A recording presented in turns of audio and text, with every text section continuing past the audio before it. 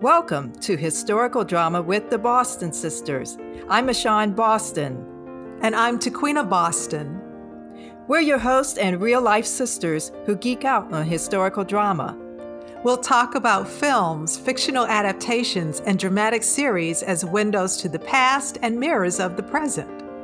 So fill your teacup or mug with your favorite sip as we explore what's fact, what's fiction, and the so what on historical drama with the Boston Sisters.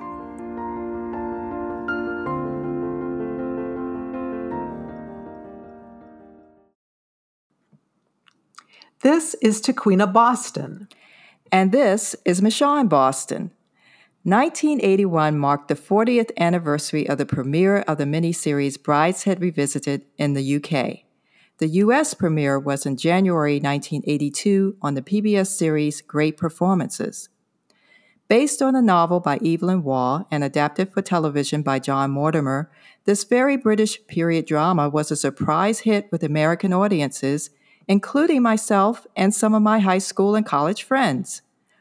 On face value, none of us resembled or had anything in common with Charles Ryder, Sebastian Flyte, or the charming yet self-destructive Flyte family.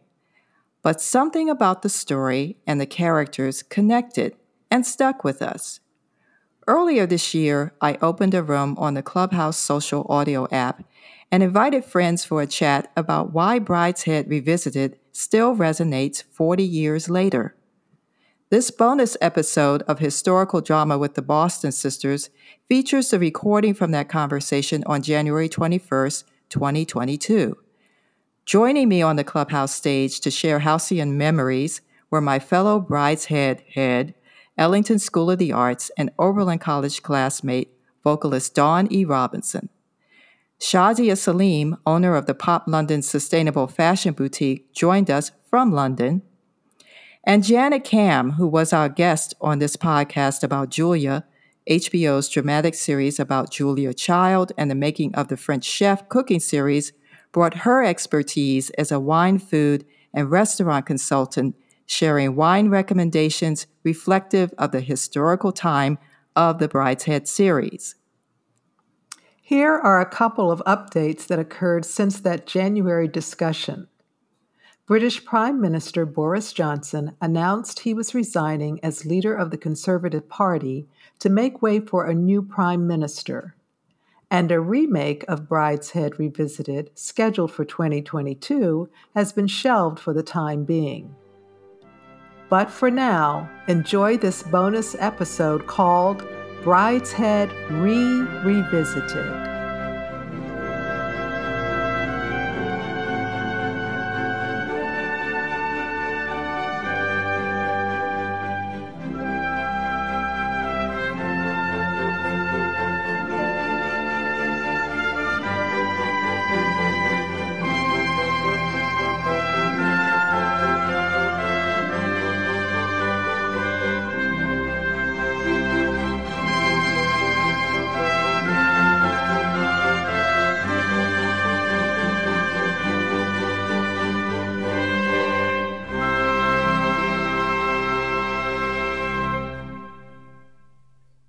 So that was the theme from the 1981 miniseries Brideshead Revisited, composed by Geoffrey Bergen. And this is our Brideshead Revisited, or should we call it Revisited, 40th anniversary fan room. And I'm Ashawn Boston, the co-host of Historical Drama with the Boston Sisters. I'm here with my sister Tequina Boston, with Dawn E. Robinson, Janet Cam, and Shazia Salim. We're all on stage today on the platform Clubhouse. So everybody, if we could mute our mics until we're ready to speak, that would be great.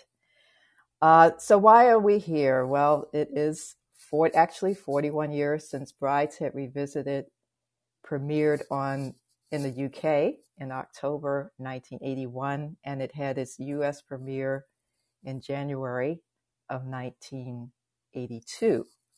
And there was a lot of skepticism about the success of this miniseries that was 13 parts based on a book by Evelyn Waugh. And Oddly enough, American audiences loved it. 60% of television viewers tuned in for at least 3 hours. So I guess we're not really a panel. We're going to popcorn this. But I wanted to just say, for those of us who want to admit we were there, watching PBS great performances on Monday night, weekly for 11 weeks, when you hear the music, what do you think? What comes to mind? What memories come to mind? I think I'll ask Dawn, because where were you at that? Where were you at that moment? If you want to reveal, Dawn, you can unmute. The the music takes me back to um, the the scenes, mostly with Charles and Sebastian, like under the tree the first time he visits, um, and it also takes me back to the scenes that were in Venice. Um, but I get choked up every time I hear it, and it makes me want to like watch it again. Yeah, I used to watch it July every year. For some reason, the month of July just brought it back. Maybe it was the scene with the strawberries. And that brings me to favorite scenes, because I want to get Janet Cam in on this. I think I've made you a convert. I mean, have I converted you, Janet, to Brideshead? Well, I had seen a few segments of it, but I was in the height of working the restaurant business. I had co-founded Le Pavillon Restaurant, and it was day and night. So I think I might have seen a scene or two in the past few years. I always knew about it, and I just adore those kind of films and television programs. And so, yeah, the music is beautiful. It just takes you back to a gentler time and civilization. Yeah, the 80s wasn't too gentle in real No, time, but and then I want to make a note that everyone on this panel is not Anglo, which is kind of that's the odd thing about Brideshead. But speaking of scenes and memories, one of the most famous scenes was the wine tasting scene when Sebastian and Charles Ryder and Sebastian Flight, who met at Oxford as students and became enthralled with each other for temporarily, are left alone in Brideshead Castle, and they decide to go into the wine cellars and pick up some bottles and teach themselves wine tasting. So, Janet, can you tell us about that process? Are they doing it right? they were doing it right for the period. It's different at this point in time. So let me reflect on what that scene was. So they chose a wine from every bin. The butler walks away. They take it up to this fabulous building outside. I think you would call that a folly. And from day into evening, they open these bottles and they're reading how to taste. There's a candle lit. Normally, this in current times, that's for decanting. But at this point in time, they're heating their glass. And the wine is cellared, and cellar temperature, which is supposed to be still cellar temperature now, which people call room temp, is 55 degrees. So at this point in time, they're warming. That was the tradition at that time. So I think this is to bring the wine to open. If you notice the size of the glasses, they tend to be what we would think of as almost an aperitif size, if not something for sherry or Madeira, which is drunk in smaller quantities than claret, which is Bordeaux, or Burgundy. Um, but I think the acting was very good in that awkwardness of swirling the wine with the elbow swirling along with it. Um, it was just a lovely, lovely segment. And I've had the occasion to taste port and Madeira from the 1850s. Um, and those tend to be benchmarks. And wine at this time is also made differently than it is now. And certainly now with climate change has evolved. But we now use the larger glasses to open up the wines. And they used heat at the time to open the wine. Aromas.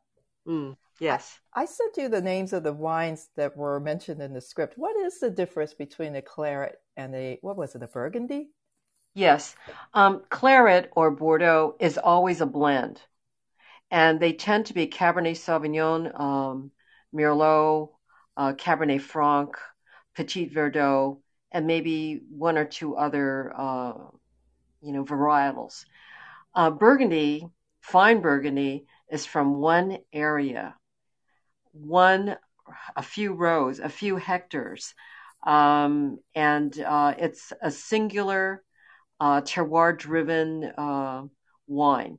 And in fact, it's much more difficult to understand Burgundy than it is Bordeaux. And Bordeaux has a specific style of blending every year. Burgundy really reflects the terroir and the master's hand, the farmer and the winemaker. And you do wine tastings now virtually, or we were talking about the wine Both. tastings. Yeah. During lockdown, a friend had asked me, he says, "Oh gosh, we're locked down. Can you do a wine tasting?" I said, "Absolutely." So I did this as a favor to the people in his building. And afterwards they said, "What are we doing next week?" So I ended up doing 46 for them. The 47th was done for the junior league. Someone had found out and said, "Oh, could you do it for us?" And it was always paired with wine and food. So for the 46th, it was delivered to people, wine and food. So they saw the pairings, and I was also focused on food other than just cheese, which was very interesting, but Chinese food in particular because of what was going on under COVID and the loss of Chinese restaurants and indeed lives as well, which has continued to this day. So that 47th one was really the best of Trader Joe's and why, because I have insider information and also selected foods that people could pick up. That was a much larger group. So, and I do them also for clients, whether it's a single person or a group. So, Janet, I want you to update your bio. That is your assignment, because on your Clubhouse profile or avatar, you see a little celebration moment because this is your first time on Clubhouse. Yes. And people need to find you to access your expertise in these things and maybe sign up for wine tastings, virtual wine tastings, or for you to organize them. That would be great. And for the moment, it's Janet at janetcam.com. And that's JNETCAM.com for immediate access. I'm going to come back to Dawn because, and still loop you into this, Janet, because this is another wine question. Dawn, you have a favorite line in Brideshead, which takes place under the tree when Charles and Sebastian hop in their friend's car because he wasn't very eager to get up at 8 a.m. to the morning. And they have a basket. Sebastian brings a basket of strawberries and a bottle of wine. I can't remember the wine, but he said it goes great with strawberries. So, but when they get to that spot under the tree, stop the car, eat the strawberries, the wine, of course, it's wonderful. Charles, the narration says it's wonderful. Sebastian says something and you say, this is your favorite quote. Yes, it's my favorite quote from the whole thing. Sebastian is lying on his back, looking up and smoking a cigarette.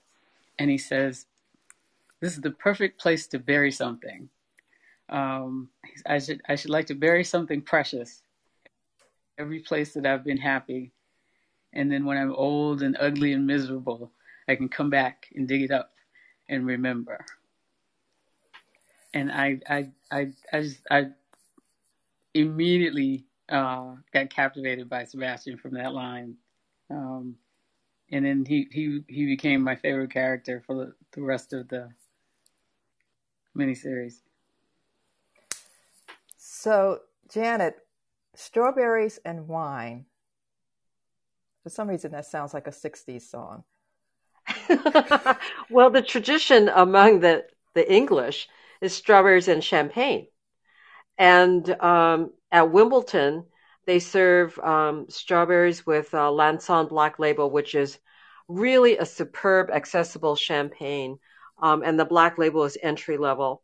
And all champagnes of the Grand Marque houses, which are designated from a certain point in time, have entry level champagnes, which are around $40 to $60. And it is the style of the house. The tête de cuvée, which is the highest level of winemaking for them, often a Blanc de Blanc means it's 100% Chardonnay, which is like Dom Perignon, La Grande Dame, and of course the favorite of Winston Churchill was Paul Roger, which is still family owned. And the Goût Anglais, which is the English taste in wine, tends to be more yeasty, like brioche. And the levels of that is, I would start out with Veuve Clicquot, then it would be Paul Roger. Increasing in that yeastiness, you would go into Bollinger and Krug. And that's very different from Taittinger, which is more feminine in style. So I imagine what they might have been drinking with the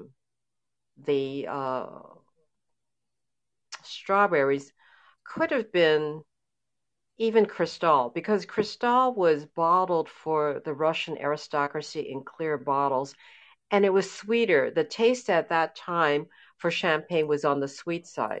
So if you wanted to recreate this and you were, let's say, on a budget, I would select probably a Lambrusco, like Trader Joe's Lambrusco, Dolce, which is slightly sweet, perfectly balanced, and is something I use during Chinese New Year's for dessert, splashed on blood oranges and also sipped with it. So that's what I think they might be doing with their strawberries. Well, now in the room, Shazia, are you there? Yes, I'm here. Yes, I'm sorry if you were speaking to me earlier and I didn't respond. I'm still at work, and Okay. I'm close. Yeah, so sorry if I missed you earlier. No problem. You're going to have to be our UK representative here. So I'm assuming you may not have seen Brideshead Revisited, but what is anything we're talking about intriguing you about this, or from your perspective, where you are now in London? It's really fascinating about Brideshead Revisited. Because I didn't know about it. The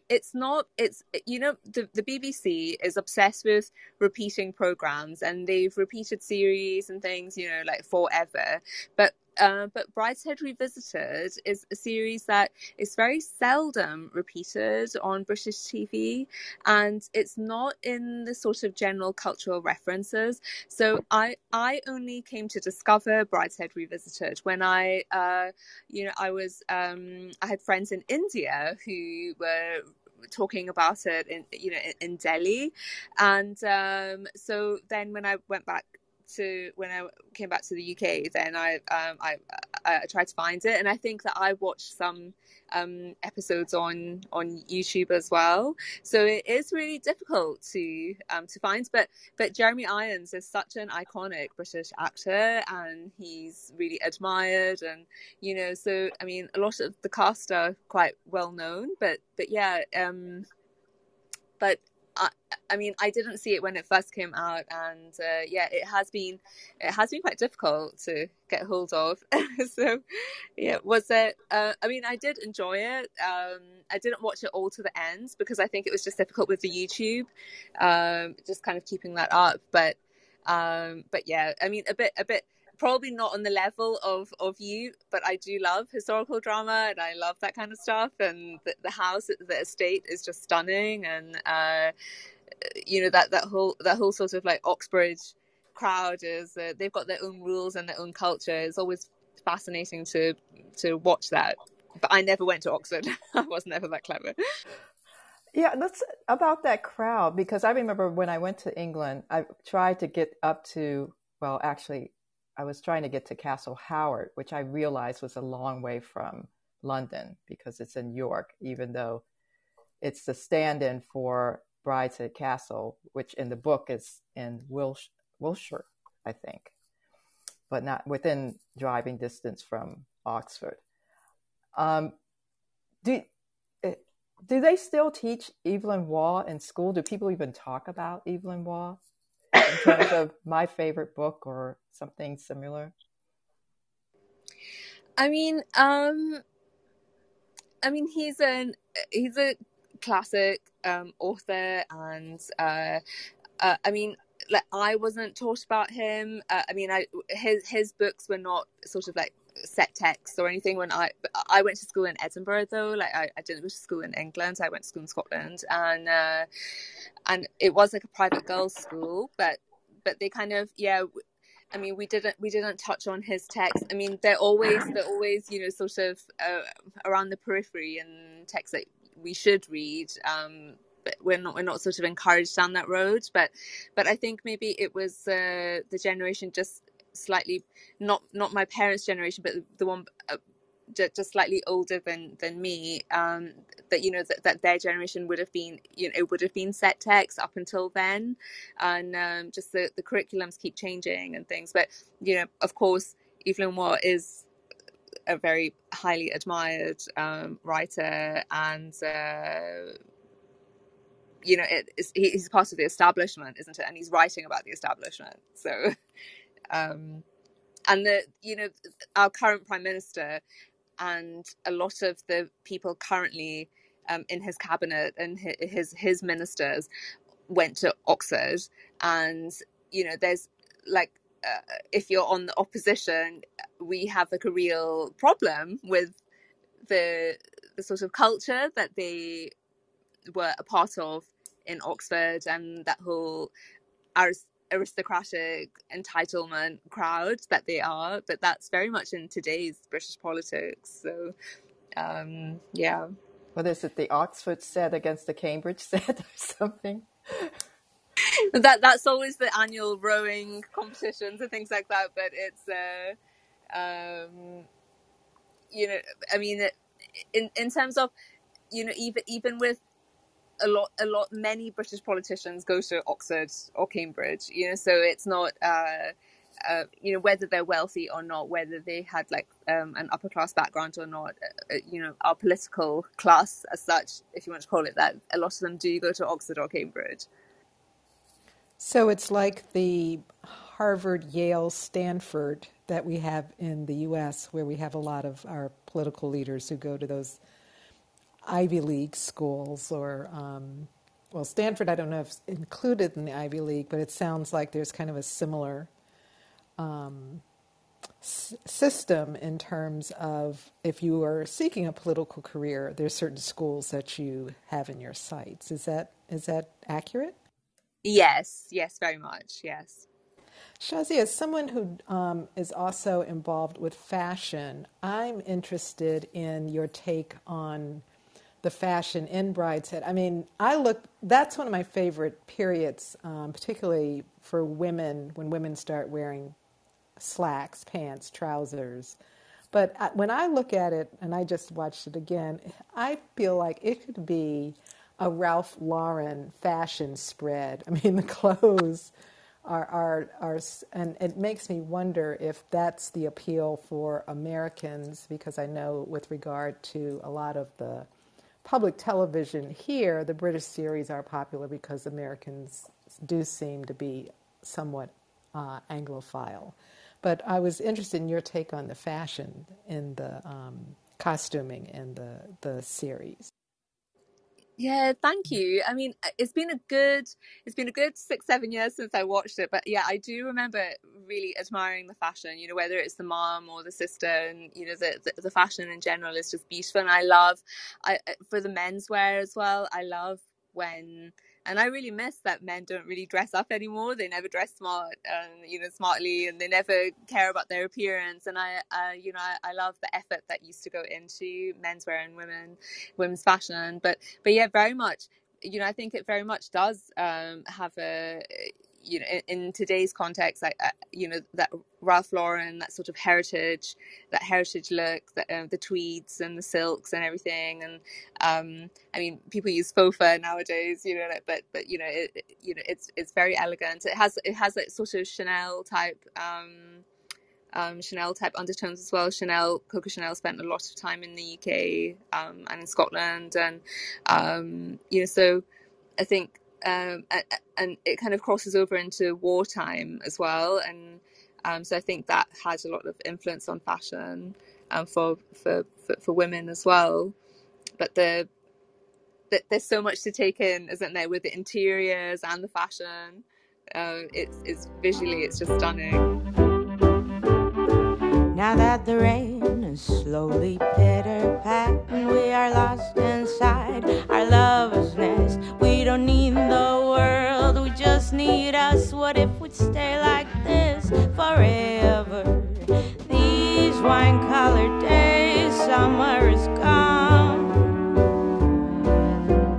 Deep cold velvet nights when we are one. All come together now, soon the sun will melt this love. We could part and never look back. Life will shortly have us falling flat. By the springtime we'll be strangers. We're going to turn that corner to some of the questions that we were discussing before this. So what is the story about? What is Brideshead about? Is it a story about love? Is it a story about religion because it features a family of Anglo-Catholics? Friendship, identity? Taquina, why don't you kick that one off? You've just watched it after many years. Yeah, you know, it has like most big novels, and actually it was seeing the series that I actually at some point in my life even read the novel. But it has a lot of themes. It's, you know, it's about friendship. It's about love. It's about the role of religion, particularly in the lives of the Flight family and the kind of conflict it creates with them around their faith, internal as well as external conflict. But, you know, when I think about how the series affects me, I feel in some ways it's almost like a coming of age type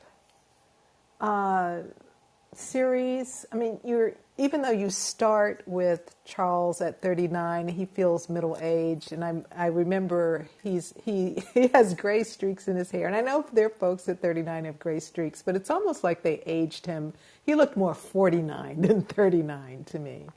But, you know, they started at the war, and he happens to be returning to Brideshead because that's where his unit is stationed.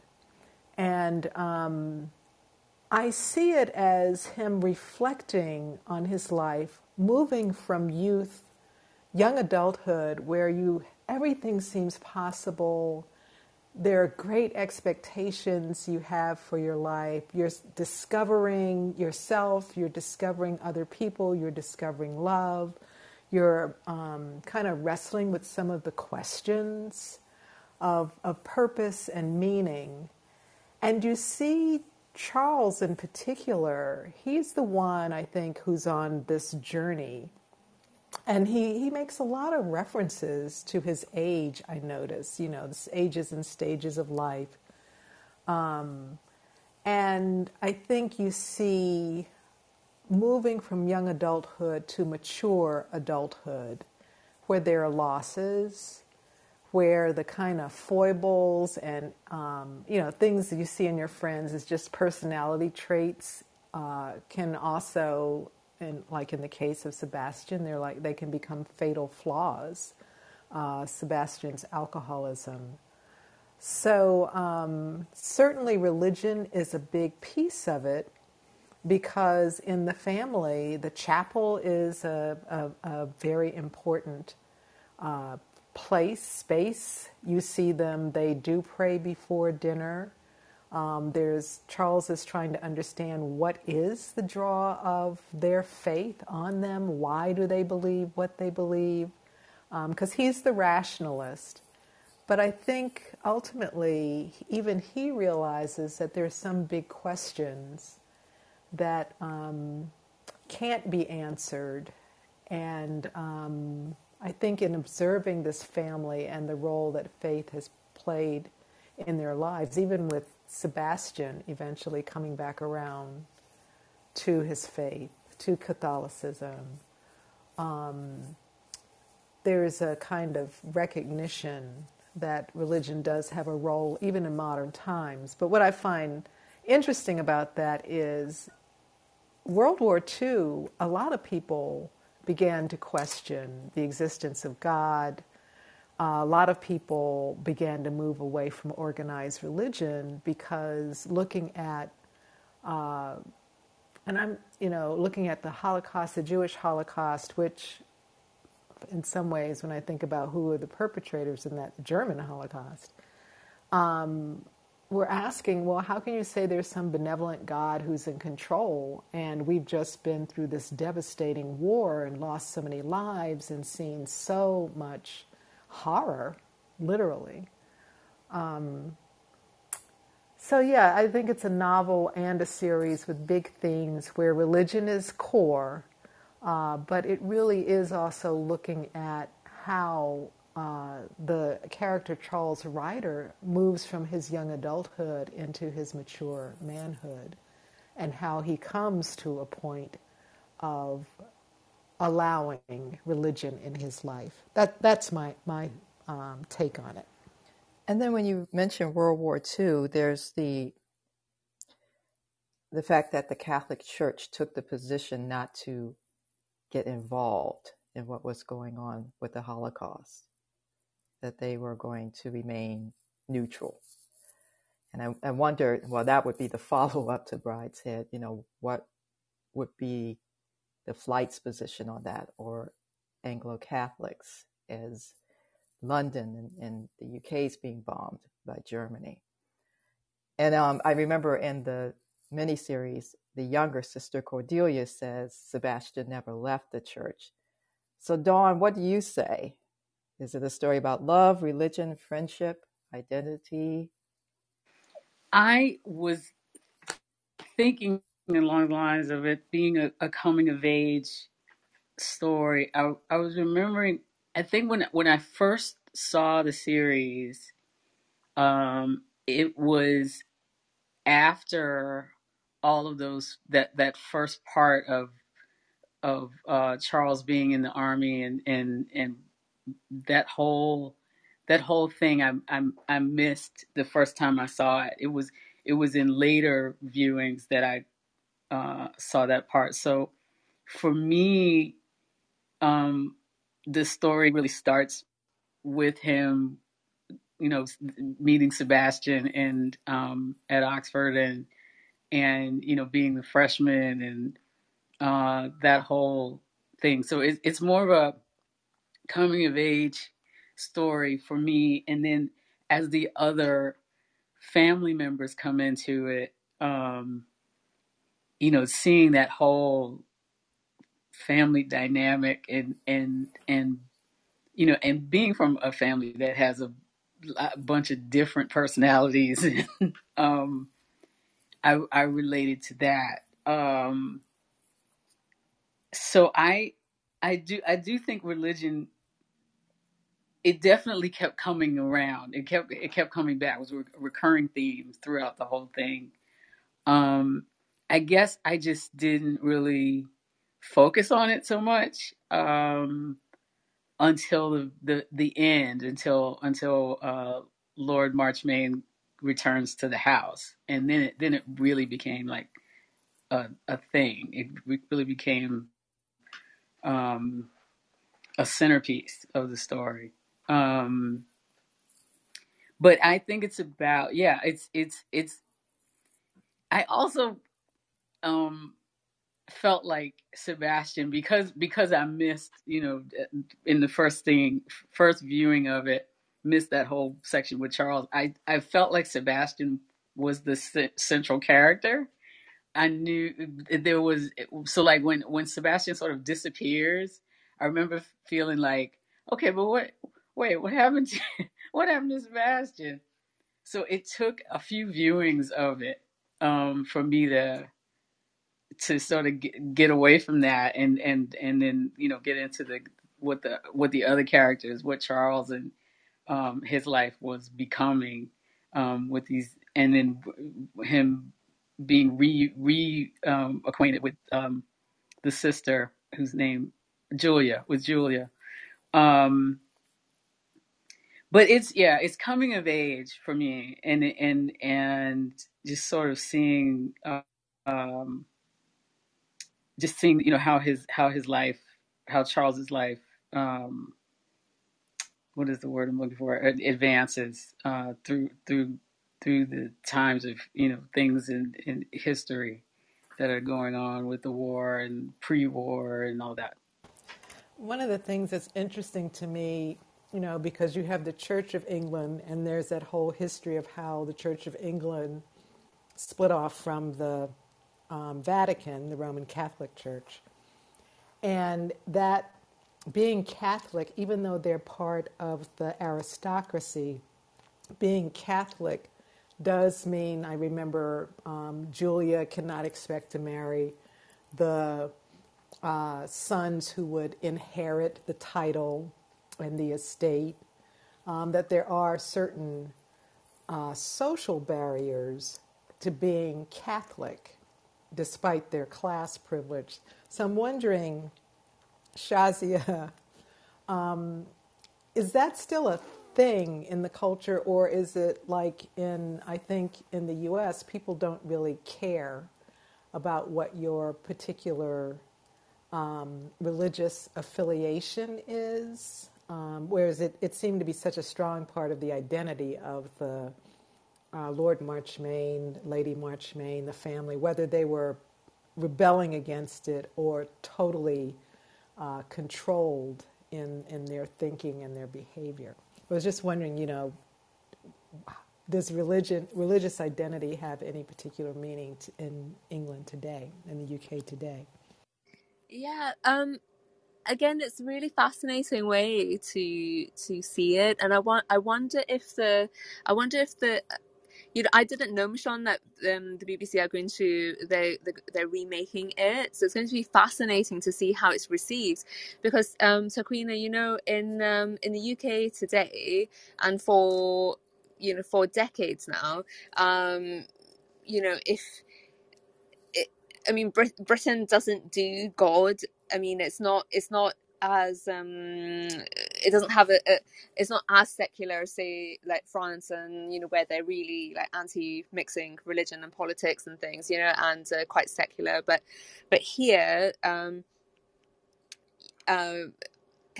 the Church of England has got very, very low attendance. It's not a particular, people don't go to church on Sundays.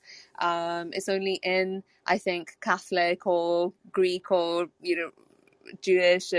Well, I mean, like for Sunday church, it would be like Greek Orthodox and Catholics that would attend church, and certainly, I mean, our current and recent elected politicians do not mention and do not go on about their religion.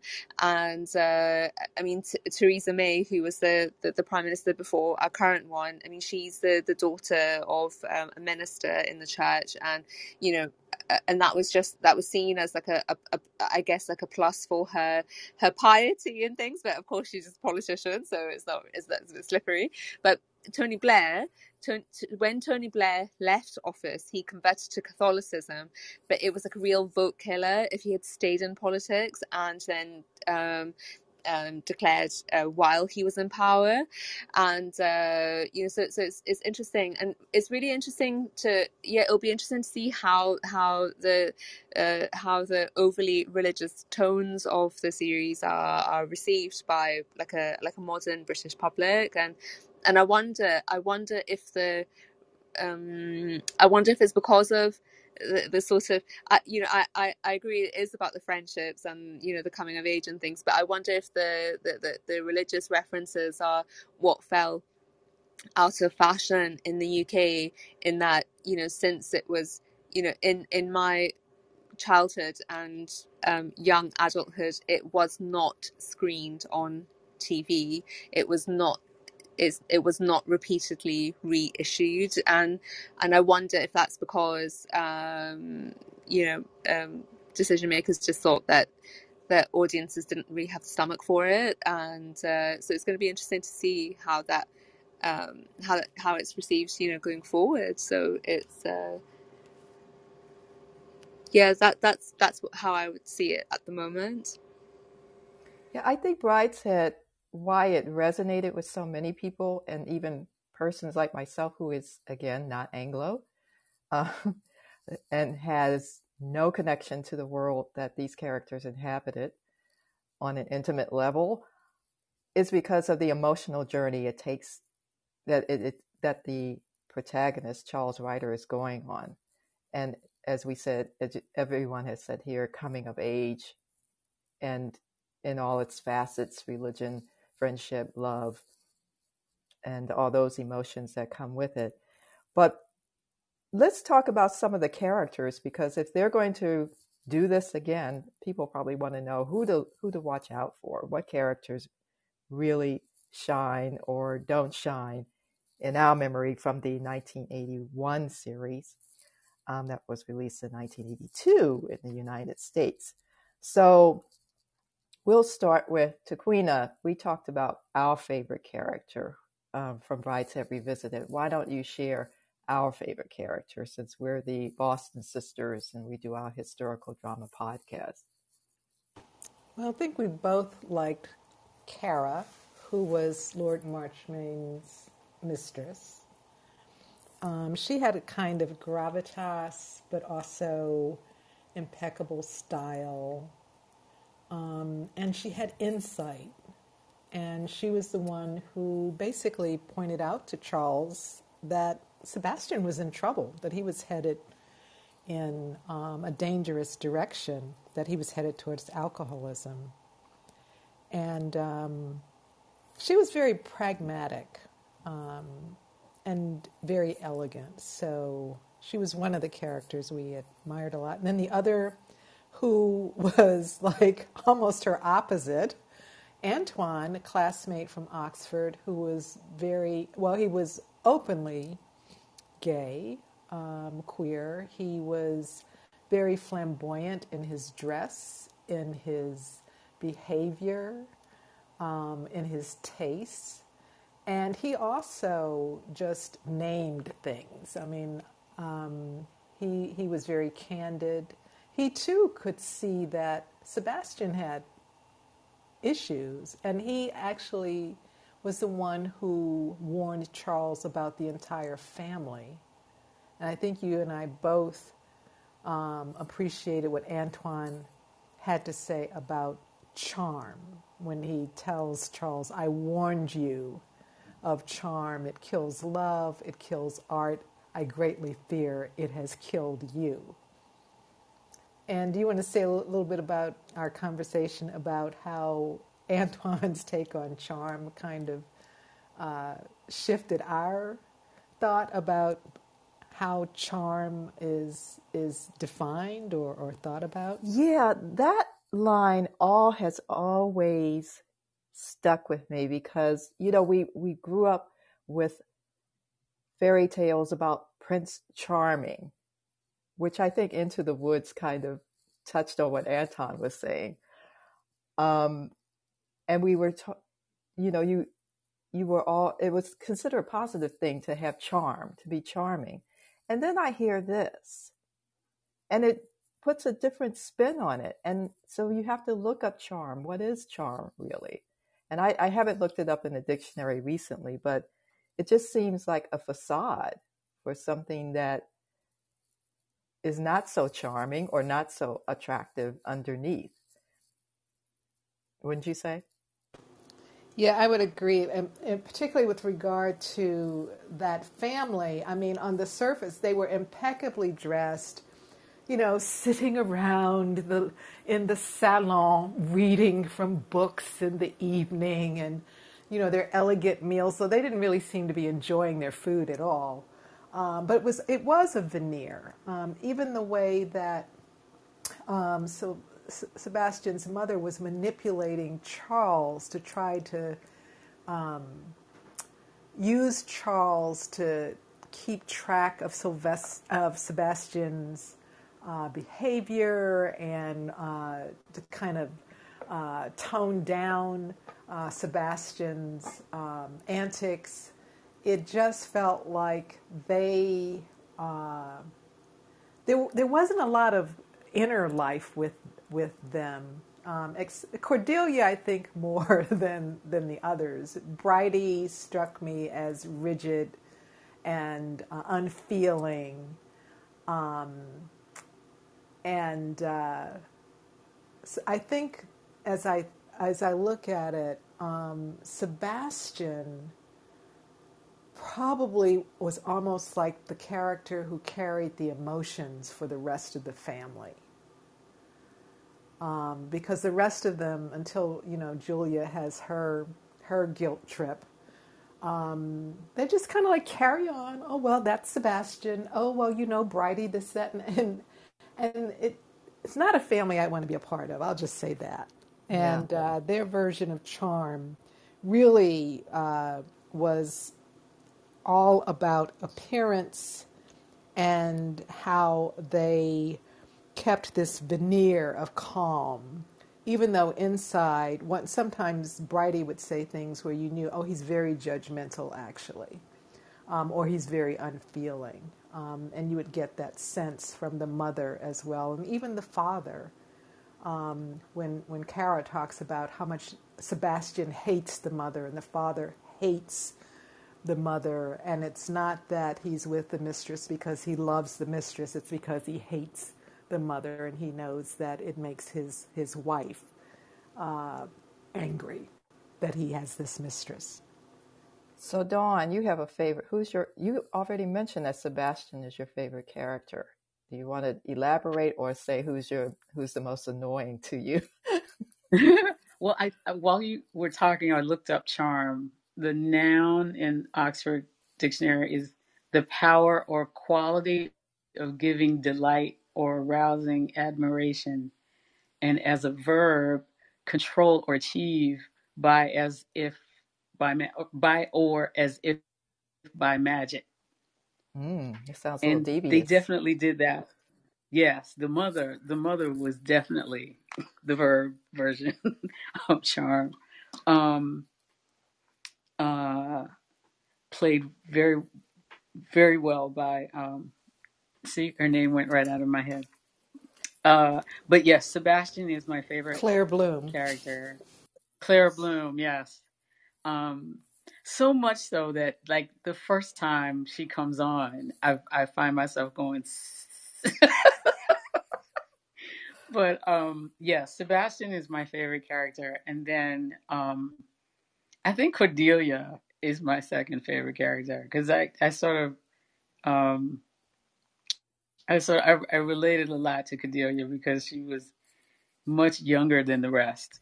Um, but life seemed to get to her, and so in the end, she seemed so much older than the others. It was interesting. And Phoebe Nichols was much older than the 14-year-old in real Yes, life. And we yes, see her again on Downton Abbey. It's great to see some of these actors and where they go from these series when we're maybe in the U.S. introduced to them for the first time. I thought it was interesting that Jeremy Irons was filming The French Lieutenant's Woman with Meryl Streep at the same time that he was filming Brideshead Revisited. So I can imagine what that schedule must have been like. You know, one was the nighttime schedule and one was the daytime schedule. Well, also flipping back and forth in terms of the psychology of the characters and Yeah, yeah. age and wow, that's phenomenal. Says something about his talent and ability. Well, Dawn, let's share a Brideshead memory. We actually met one of the actors, Charles Keating, who plays Rex Marcham. Yes. Okay. And he came with the Royal Shakespeare Company to the Oberlin College campus. Oberlin, I think Brideshead always has an appeal to liberal arts colleges in that type and the Ivy Leagues, even though it's the Oxford set, as mentioned before. But anything you want to remember? He was quite the Rex, even Charles Keating, off camera. Yes, I think so. I did not get to spend as much time like with the because he did like a master class with our friend Yolanda was able to attend that. So we heard about that, but he did a series of readings. He did some readings in the that I did get to see, which was awesome. Because I hadn't actually seen anything like that live. Um, where they stand, holding the book, and but I just thought he was awesome. I did. I didn't really. I lost track of him for a long time, and then he would sort of pop up in certain things I would see on PBS after that. Um, but I didn't really get into his soap opera, um, his soap opera line of work. But we got to see him backstage at Oberlin, and he just had this like sort of gravitas, this sort of air of what is it? This distinction, He definitely commanded the distinguishedness. room like Rex Marcham Definitely, did. yeah, as Rex did, exactly. But he definitely made an impression, definitely a good impression. So this is the Brideshead Revisited 40th Anniversary Room. I'm just resetting the room. And I'm thinking of some of these. I was reading an article about Brideshead Revisited written in 1996 by David Stewart for Current Magazine or Current Newspaper, which covers public media or public television. And I just want to share a few factoids that I think is interesting. Diana Quick, who played Julia, is an Oxford graduate, and she was president of the Dramatic Society. John Mortimer, who wrote the screenplay and adapted the novel, is also an Oxford graduate. And he also wrote Rumple mystery books, which would become a popular PBS series on mystery called Rumple of the Bailey. And Evelyn Waugh, who wrote the novel, was also an Oxford student, and like Charles Ryder, dropped out 6 months before graduation. So the Oxford set is definitely represented here in full force. I think I remembered it being very popular. And even in school, we had a big TV room and you had to get a key. So we would have to run and get the key to the big TV room so we could see it on a bigger screen to watch Brideshead in those times. Also, that I think I mentioned before that Evelyn Waugh was invited to Hollywood the year after his book was released, and MGM discussed adapting Brideshead Revisited into a movie. They wanted to emphasize love story, and Evelyn Waugh turned that down because that's not the way he saw it, and he wanted more creative control, so that didn't happen. No surprise Hollywood wanted to emphasize the love story. Yes, that's all the time you have in 2 hours. I mean, that's what you can do in 2 hours, whereas this series was 13 hours. So it'll be interesting to see if they will give the same amount of time to it in any future miniseries remake. I did see the film version, and it felt incomplete compared. I mean, the thing I like about dramatic series is it is almost like reading the book. You can really stretch out the characters, bring the nuances of the story in. But the other thing that I think that's amazing about this series is it took them, what, was it 2.5 years to make it? They started in 1979 and completed in 1981. So at the time, it was the longest production in UK history. And then they not only filmed in the UK, but in Venice. And I can't remember if I went to the Cafe Florian in Venice because of Brideshead or because of something else. And there's also a scene in Mexico, and they go to Morocco. So that was a really significant investment of time, resources, and travel. And the scenes in Oxford were filmed in Oxford. And remember, Castle Howard is way up in the north in York. So yes, it was an extensive amount of travel. In this article, they mentioned there were strikes going on. So it was quite a heavy lift, but well worth it, I think. So I said I would wrap this up in 1 hour. So this has been a really good conversation. And thank you, everybody on this stage for Clubhouse, the Clubhouse fan room for the 40th anniversary of Brideshead Revisited, as we revisit memories and also revisit the miniseries itself, which I wish would be made more available. Right now it's on BritBox, which can be accessed through Amazon Prime and directly from BritBox. So I'm going to end this with replaying the theme music. So have a great day. Lovely to see you all. Bye-bye. Bye-bye. Thank you.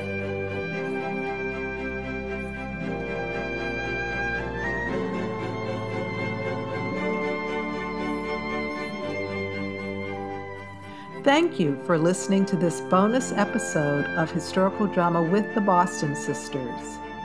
Visit our webpage at michonnebostongroup.com/Boston Sisters for more information about this podcast and other episodes. Sign up for our e-newsletter to receive news and announcements about upcoming podcasts and activities. Subscribe to Historical Drama with the Boston Sisters podcast for new episodes and more bonus content. Like and share this podcast on your social media. This is Michonne Boston. And this is Tequina Boston. Thank you for listening.